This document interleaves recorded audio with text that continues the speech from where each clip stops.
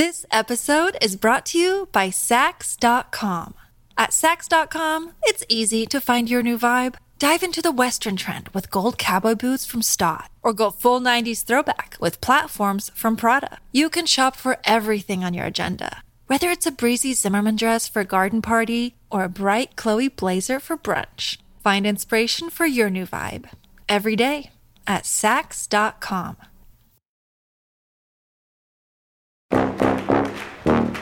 Art Curious, Stories of the Unexpected, Slightly Odd, and Strangely Wonderful in Art History is a brand new book with lots of weird and wildly entertaining stories that haven't been covered on this podcast. Stories like the rise of everybody's favorite painter of the pretty, Claude Monet, and how all those water lilies and haystacks were actually subversive badassery.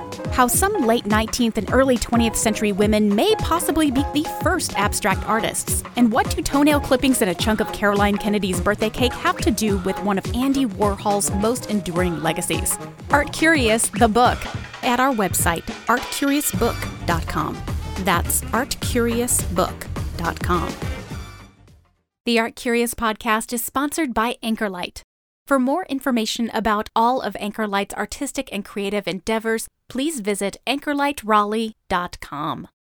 Hi there, Art Curious listener. Jennifer here, and we are on a little bit of a break between seasons. We just finished up Season 8 in January, and we will be airing new episodes of Art Curious with Season 9 beginning later this spring. So until then, this month and next, we are going to be airing just a couple of episodes, the Curious Callback episodes as we call them, so you can listen in to some older works from our archives, beginning today. I hope you enjoy them, and as always, stay curious and stay subscribed. We'll be back to you very soon. I've mentioned a few times before on this podcast that I sometimes like the weird and funky side of things, and that really holds true for me when it comes to art history. I mean, come on. There's a reason I call this show Art Curious and not something else like Art Beautiful or whatever. And that was the whole inspiration for these past 2 seasons. To look at works of art that are strange or shocking or terrifying. But I've got to admit that this fascination for me really only holds true in a format like painting or sculpture. Because if you're showing me something in real life, like a photo of something disastrous or a video of a medical procedure, most of the time, I'm out. It's not for me. I'm not totally squeamish, it's just not my thing. But if you put it on canvas, I want to know more. That's odd, right?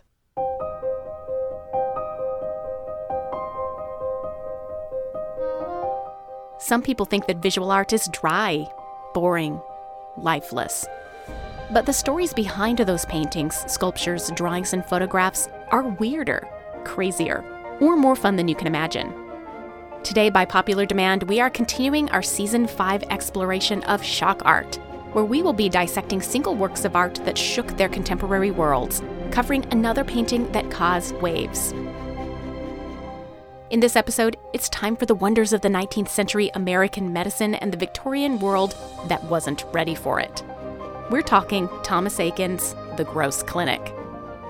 This is the Art Curious podcast, exploring the unexpected, the slightly odd, and the strangely wonderful in art history. I'm Jennifer Dassel.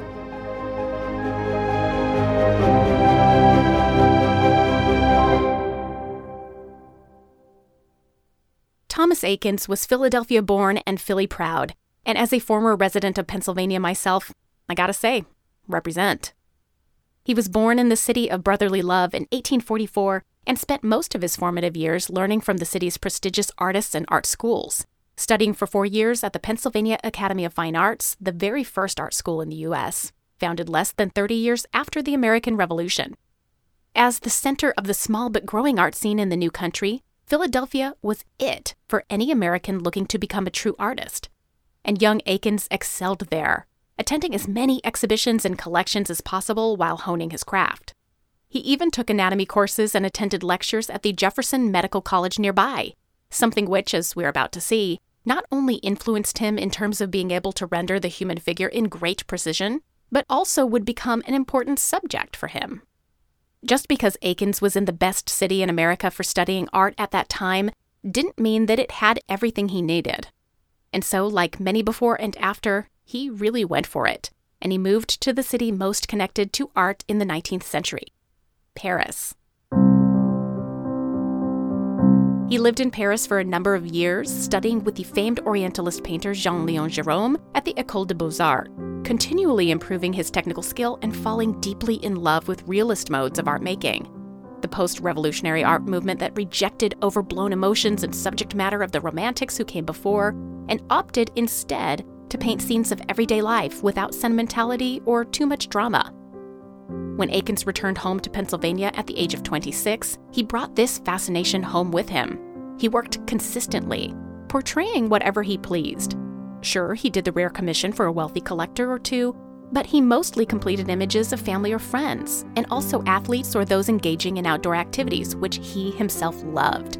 Hunting, fishing, boating, rowing, swimming, and many of these works are part of Eakins' legacy, a big part of what Eakins is remembered for today. Eakins wasn't terribly crazy about doing things that he didn't want to do. But even so, his excitement for one particular project stands out clearly. As H. Barbara Weinberg, curator emerita of American paintings and sculpture at the Metropolitan Museum of Art in New York, once wrote, quote, "In late March 1875, the artist wrote to a friend, saying, 'I feel to myself that I am going to soon do work so much better than anything I have made yet.'" It seems likely that the project sparking Eakins' enthusiasm was the canvas that occupied him for almost a year, the Gross Clinic, unquote. Set in a dimly lit amphitheater, Thomas Eakins' The Gross Clinic depicts the titular doctor, Samuel D. Gross, lecturing a student audience while leading a surgical operation. Silver-haired, stern-faced, and dressed in a three-piece suit, Dr. Gross easily commands the attention of the viewer as he casually rests his hands on the operating table and loosely holds a bloodied scalpel in the other. Surrounding him are his surgical assistants, who attend to the incision made on the patient's left thigh as the doctor lectures to the crowd, and most of them can be identified. There's Dr. Joseph Hearn, an anesthesiologist, sitting at the far end of the table, who covers the patient's head with anesthesia-soaked gauze. Going clockwise from Dr. Hearn is Dr. James Barton, probing the incision with a wooden stick-like instrument. Next in the bottom right of the painting is a younger surgeon, Dr. Daniel Apple, holding a metal retractor that separates one side of the incision from the other. To Dr. Apple's left is Dr. Charles Briggs, whose hands grip the patient calves in order to keep them in place during the surgery. Another assistant, this one not identified, is sitting behind Dr. Gross, holding an additional retractor. A scribe identified as Dr. Franklin West sits behind them on a pedestal, recording the surgical process as well as Dr. Gross's words. Eakins himself can be seen to the viewer's far right, sitting in the audience and presumably sketching his observations. As if the words incision and retractor aren't making it obvious, we should note that the scene represented here in the Gross Clinic is rather explicit. Eakins has given the viewer full visual access to the scene, and that includes the gory details of the surgery taking place. Bloody instruments, bloody hands, a gaping wound. It's not like a horror film by any circumstance, but to those who might be squeamish, it's clear that the title of this painting could very well serve a double meaning. But for most of the individuals presented in the scene, it's no big deal. Perhaps just another day at med school under the tutelage of Dr. Gross. But while the students look down at the operation with relaxed, perhaps even bored expressions, there is one figure sitting closer to the foreground who cannot bear to watch. Shielded by the figure's left arm, this person's face is turned away, clearly repulsed or terrified by the scene, or both. Art historians have often identified this figure as the patient's mother, a woman decked in black and obviously not doing very well under the circumstances. We'll come back to this lady a bit later. But for now, let's move on. The story of how the Gross Clinic came about is an interesting one. The work was created with a single event in mind, the 1876 Centennial Exhibition in Philadelphia. Formerly called the International Exhibition of Arts, Manufactures, and Products of the Soil and Mine, and less formally called the Centennial, this fair aimed to showcase the economic and technological progress that had been made in America since the Civil War, while also celebrating the 100th anniversary of the Declaration of Independence. It was the first of many so-called World's Fairs that was held on American soil, and it sought to prove that the accomplishments and advancements made in the United States were on par with those made in Europe at the time. Throughout the fair's long duration, over 9 million visitors would end up visiting to demonstrate their patriotism and to celebrate a post-Civil War nation. And though Thomas Eakins obviously could not know the extent of the popularity of the centennial, he and the organizers and the general public alike knew that it was a big deal, and Eakins wanted to get in on that action. And he had what he thought would be the perfect addition to the fair. As a Philadelphia native, Eakins was eager to present the Gross Clinic at the centennial, for nationally renowned Dr. Gross also hailed from the city of brotherly love and taught at nearby Jefferson Medical College.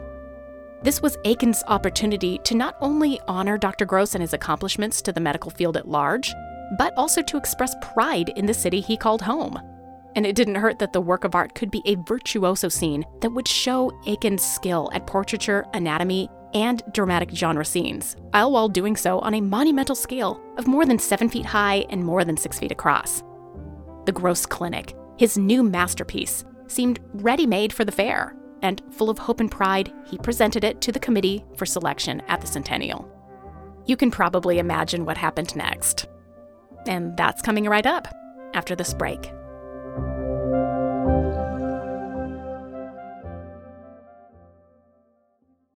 This episode is brought to you by Saks.com. At Saks.com, it's easy to find your new vibe. Dive into the Western trend with gold cowboy boots from Stott, or go full 90s throwback with platforms from Prada. You can shop for everything on your agenda, whether it's a breezy Zimmermann dress for a garden party or a bright Chloe blazer for brunch. Find inspiration for your new vibe every day at Saks.com. 2020 was full of unique challenges that made us change our whole way of life. But with each challenge, we learned to survive, thrive, and strive to be better. Now, we don't know what 2021 will bring, but with the Great Courses Plus, we can make this our year by continuing to learn with purpose. Because when we learn with purpose, we can do better and be better.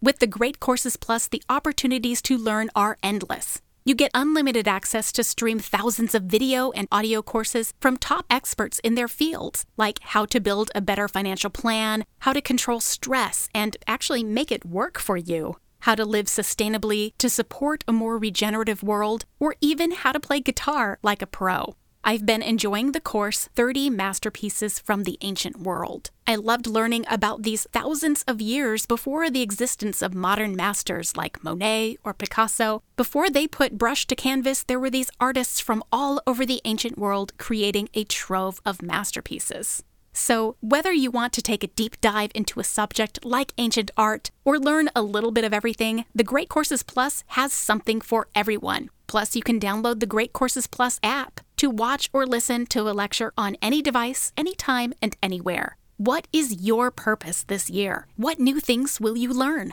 Sign up for the Great Courses Plus and find out. Visit my special URL to get 14 days free trial with unlimited access. That's at thegreatcoursesplus.com/art. You don't want to pass this up. So go now to thegreatcoursesplus.com/art.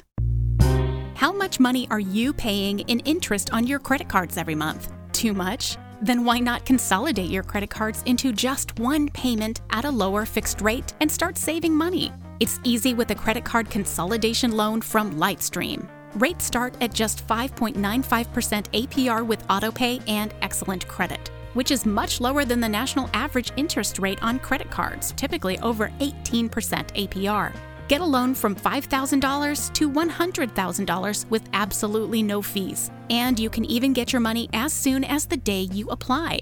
Lightstream believes that people with good credit deserve a better loan experience, and that's exactly what they deliver. So just for my listeners, apply now to get a special interest rate discount and save even more. The only way to get this discount is to go to lightstream.com/artcurious. That's lightstream.com/artcurious. Subject to credit approval. Rates range from 5.95 APR to 19.99% APR and includes 0.50% autopay discount. Lowest rate requires excellent credit. Terms and conditions apply and offers are subject to change without notice. Visit lightstream.com/artcurious for more information. Welcome back to Art Curious. Due primarily to its subject matter, the Centennial Committee decided against showing the Gross Clinic at the Centennial's art exhibition. and its rejection was a serious blow to Thomas Eakins. But he was bound and determined to have the work seen, anywhere that it could be, and so he scrambled for an exhibition space. For a year and a half, throughout the long run of the fair, it hung in a room designated for holding medical supplies, and it was seen by few and actually appreciated by fewer. Still, one art critic gave the artist high praise and felt that it was unfortunate that the painting had been relegated to a mere wall in a hospital wing, writing, quote, "There is nothing so fine in the American section of the art department of the exhibition, and it is with great pity that the squeamishness of the selection committee compelled the artist to find a place in the United States hospital building," unquote. The same critic noted with disdain that even the American art that had been accepted by the Centennial was scarcely discussed in the press. Art just wasn't the big deal at the fair, and what a disappointment and a lack of foresight of our young country that they didn't consider it more integral.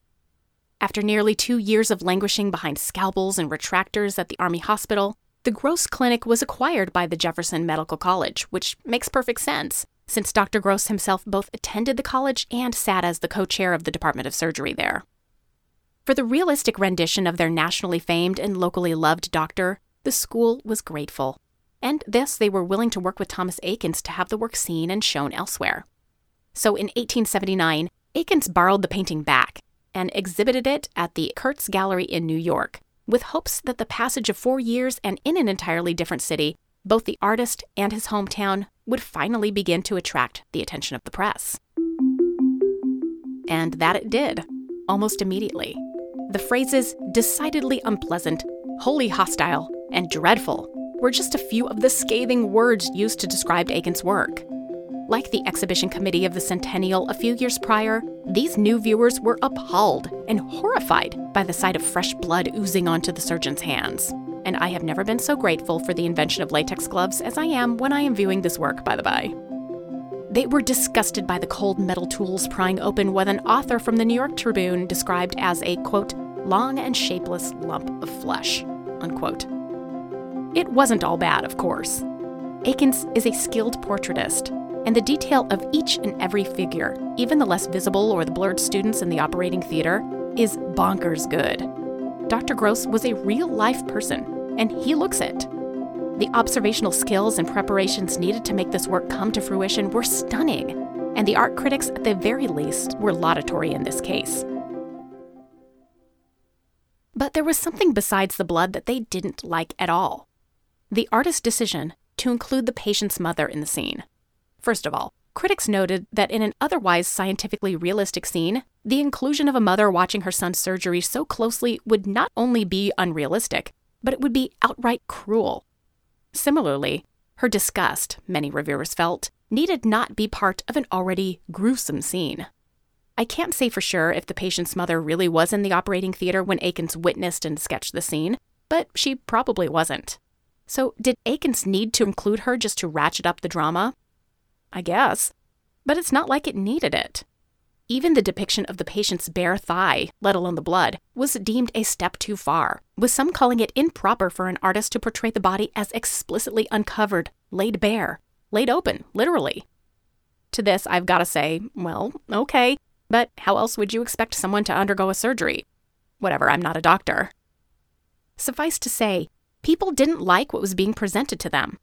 Even the New York Times got in on the action, critiquing Eakins by noting, quote, "This violent and bloody scene shows at the time that it was painted, if not now, that the artist has no conception of where to stop, or how to hint a horrible thing if it must be said, or what the limits are between beauty of the nude and the indecency of the naked," unquote. Thomas Eakins had hoped to show the painting in New York City, a town seen as more cultured and advanced as far as art acceptance was concerned. But he found as little support there as he did back home in Philadelphia. To paint such a ghastly scene and dare call it art was seen as a ludicrous claim, and in both locations, Eakins' reputation was growing more and more tarnished with every negative review. All this negativity, though, does make me wonder if it all even ever really mattered. 2 axioms come to mind when I think of this work. The first is that old news adage, if it bleeds, it leads, meaning that the more terrible or violent a crime or subject matter, the more attention will be spent on it in the press.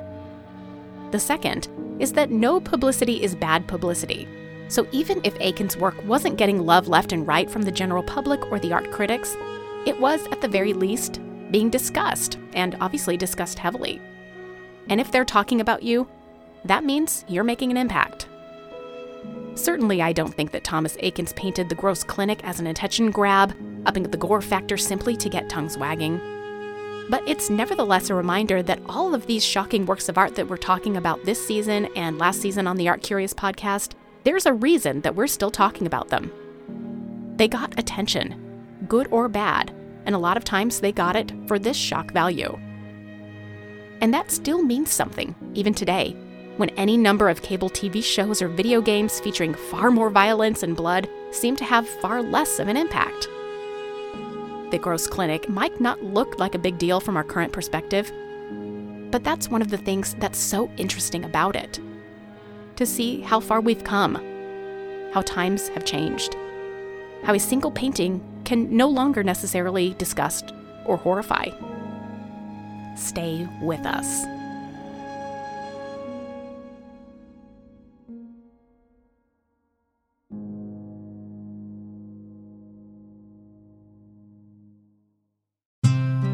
If you're using anything other than Indeed for your hiring, you are wasting your time. Hire great people faster with Indeed. Only pay for results and get back time into your schedule. Indeed.com is the hiring site that helps you find quality candidates with Indeed Instant Match. Indeed searches through the millions of resumes in their databases to help you search for great candidates instantly, so you can do the part you really need faster, the meeting and the hiring of great people. Unlike some hiring sites, Indeed gives you full control and payment flexibility, so you can deliver a quality shortlist faster. And with Indeed, there are no long-term contracts. You can pause your account at any time, and you only pay for what you need. With Instant Match, you see a list of great candidates with zero wait, and Indeed delivers 4 times more hires than all other job sites combined, according to Talent Nest. Want your quality shortlist fast? You need Indeed. Right now, our listeners get a free $75 credit to upgrade your job post at Indeed.com/art. This is Indeed's best offer available anywhere. Get a free $75 credit at Indeed.com/art. Indeed.com/art. Offer valid through March 31st. Terms and conditions apply. When the cold weather keeps us inside, one of my favorite things to mentally escape is to curl up on the couch and get lost in a show. And nothing feels more transportive when I'm stuck indoors than watching brilliant TV from across the pond. I love shows from different countries because they are richer, more compelling, and broader in terms of their scope and interests. That's why I have Acorn TV. Acorn TV is a streaming service that's rooted in British television. It has a rich catalog of exclusive, award-winning series across genres, including mysteries, dramas, comedies, and so much more. From production to performances, the series you'll find on Acorn TV are exceptional because they're cleverly written, visually striking, and feature renowned actors like David Tennant and Thandie Newton. If you're a fan of quirky British comedy like me, then The Other One is a must-watch. It follows 2 sisters from very different worlds who had no idea the other existed until their father drops dead. And for you Downton Abbey fans out there, The Other One features a hilarious performance from beloved Siobhan Finneran. Plus, you get thousands of hours of new, refreshing content on Acorn TV for just a fraction of the cost, compared to most streaming services at just $5.99 a month. I watch Acorn TV not only on my iPad and sometimes on my phone, but also on my Roku as well, so I love the opportunity to stream whenever and wherever I am. Escape to Britain and beyond without leaving your seat. Try Acorn TV for 30 days for free by going to acorn.tv and use my promo code ARTCurious. That's ACORN.TV, code ARTCurious to get your first 30 days for free. Welcome back to Art Curious. After living its life at the Jefferson Medical College until 2006, the Gross Clinic is now a part of the Philadelphia Museum of Art's permanent collection, along with Eakins' studies of Dr. Gross and Dr. Barton's heads and other preliminary sketches made for the final work, all which provide really nice context to the development of the final piece itself. Although the value of this work has been fully realized by modern-day historians, its controversial past is truly what makes it all the more compelling.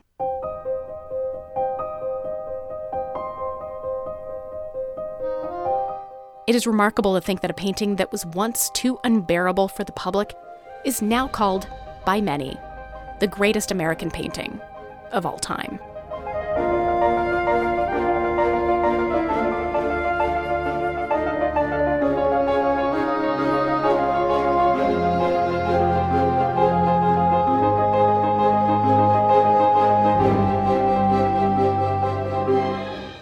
Thank you for listening to this curious callback episode of the Art Curious podcast. This episode was written, produced, and narrated by me, Jennifer Dassel, with additional writing and research help by Adria Gunter.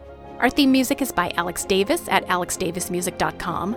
Our logo is by Dave Rainey at daveraineyddesign.com. And social media help is by Emily Crockett and Sammy T. Our production and editorial services are provided by Kabunki. Video, content, ideas. Learn more at kabonki.com.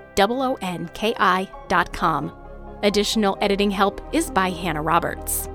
The Art Curious podcast is sponsored primarily by Anchorlight. Anchorlight is a creative space founded with the intent of fostering artists, designers, and craftspeople at varying stages of their development. Home to artist studios, residency opportunities, and exhibition space, Anchorlight encourages mentorship and the cross-pollination of skills among creatives in the Triangle. For more information, please visit anchorlightraleigh.com. The Art Curious podcast is also fiscally sponsored by VAE Raleigh, a 501c3 nonprofit creativity incubator. For more details on our show, including the image mentioned in today's episode, please visit our website, artcuriouspodcast.com. You can also find details there on how to hire me for an event at your university, art center, or elsewhere. Follow us on Twitter and Instagram at ArtCuriousPod. Please note that we will be shutting down our Facebook page very soon. We will be back with you in 1 month with another curious callback to explore the unexpected, the slightly odd, and the strangely wonderful in these shocking works of art history.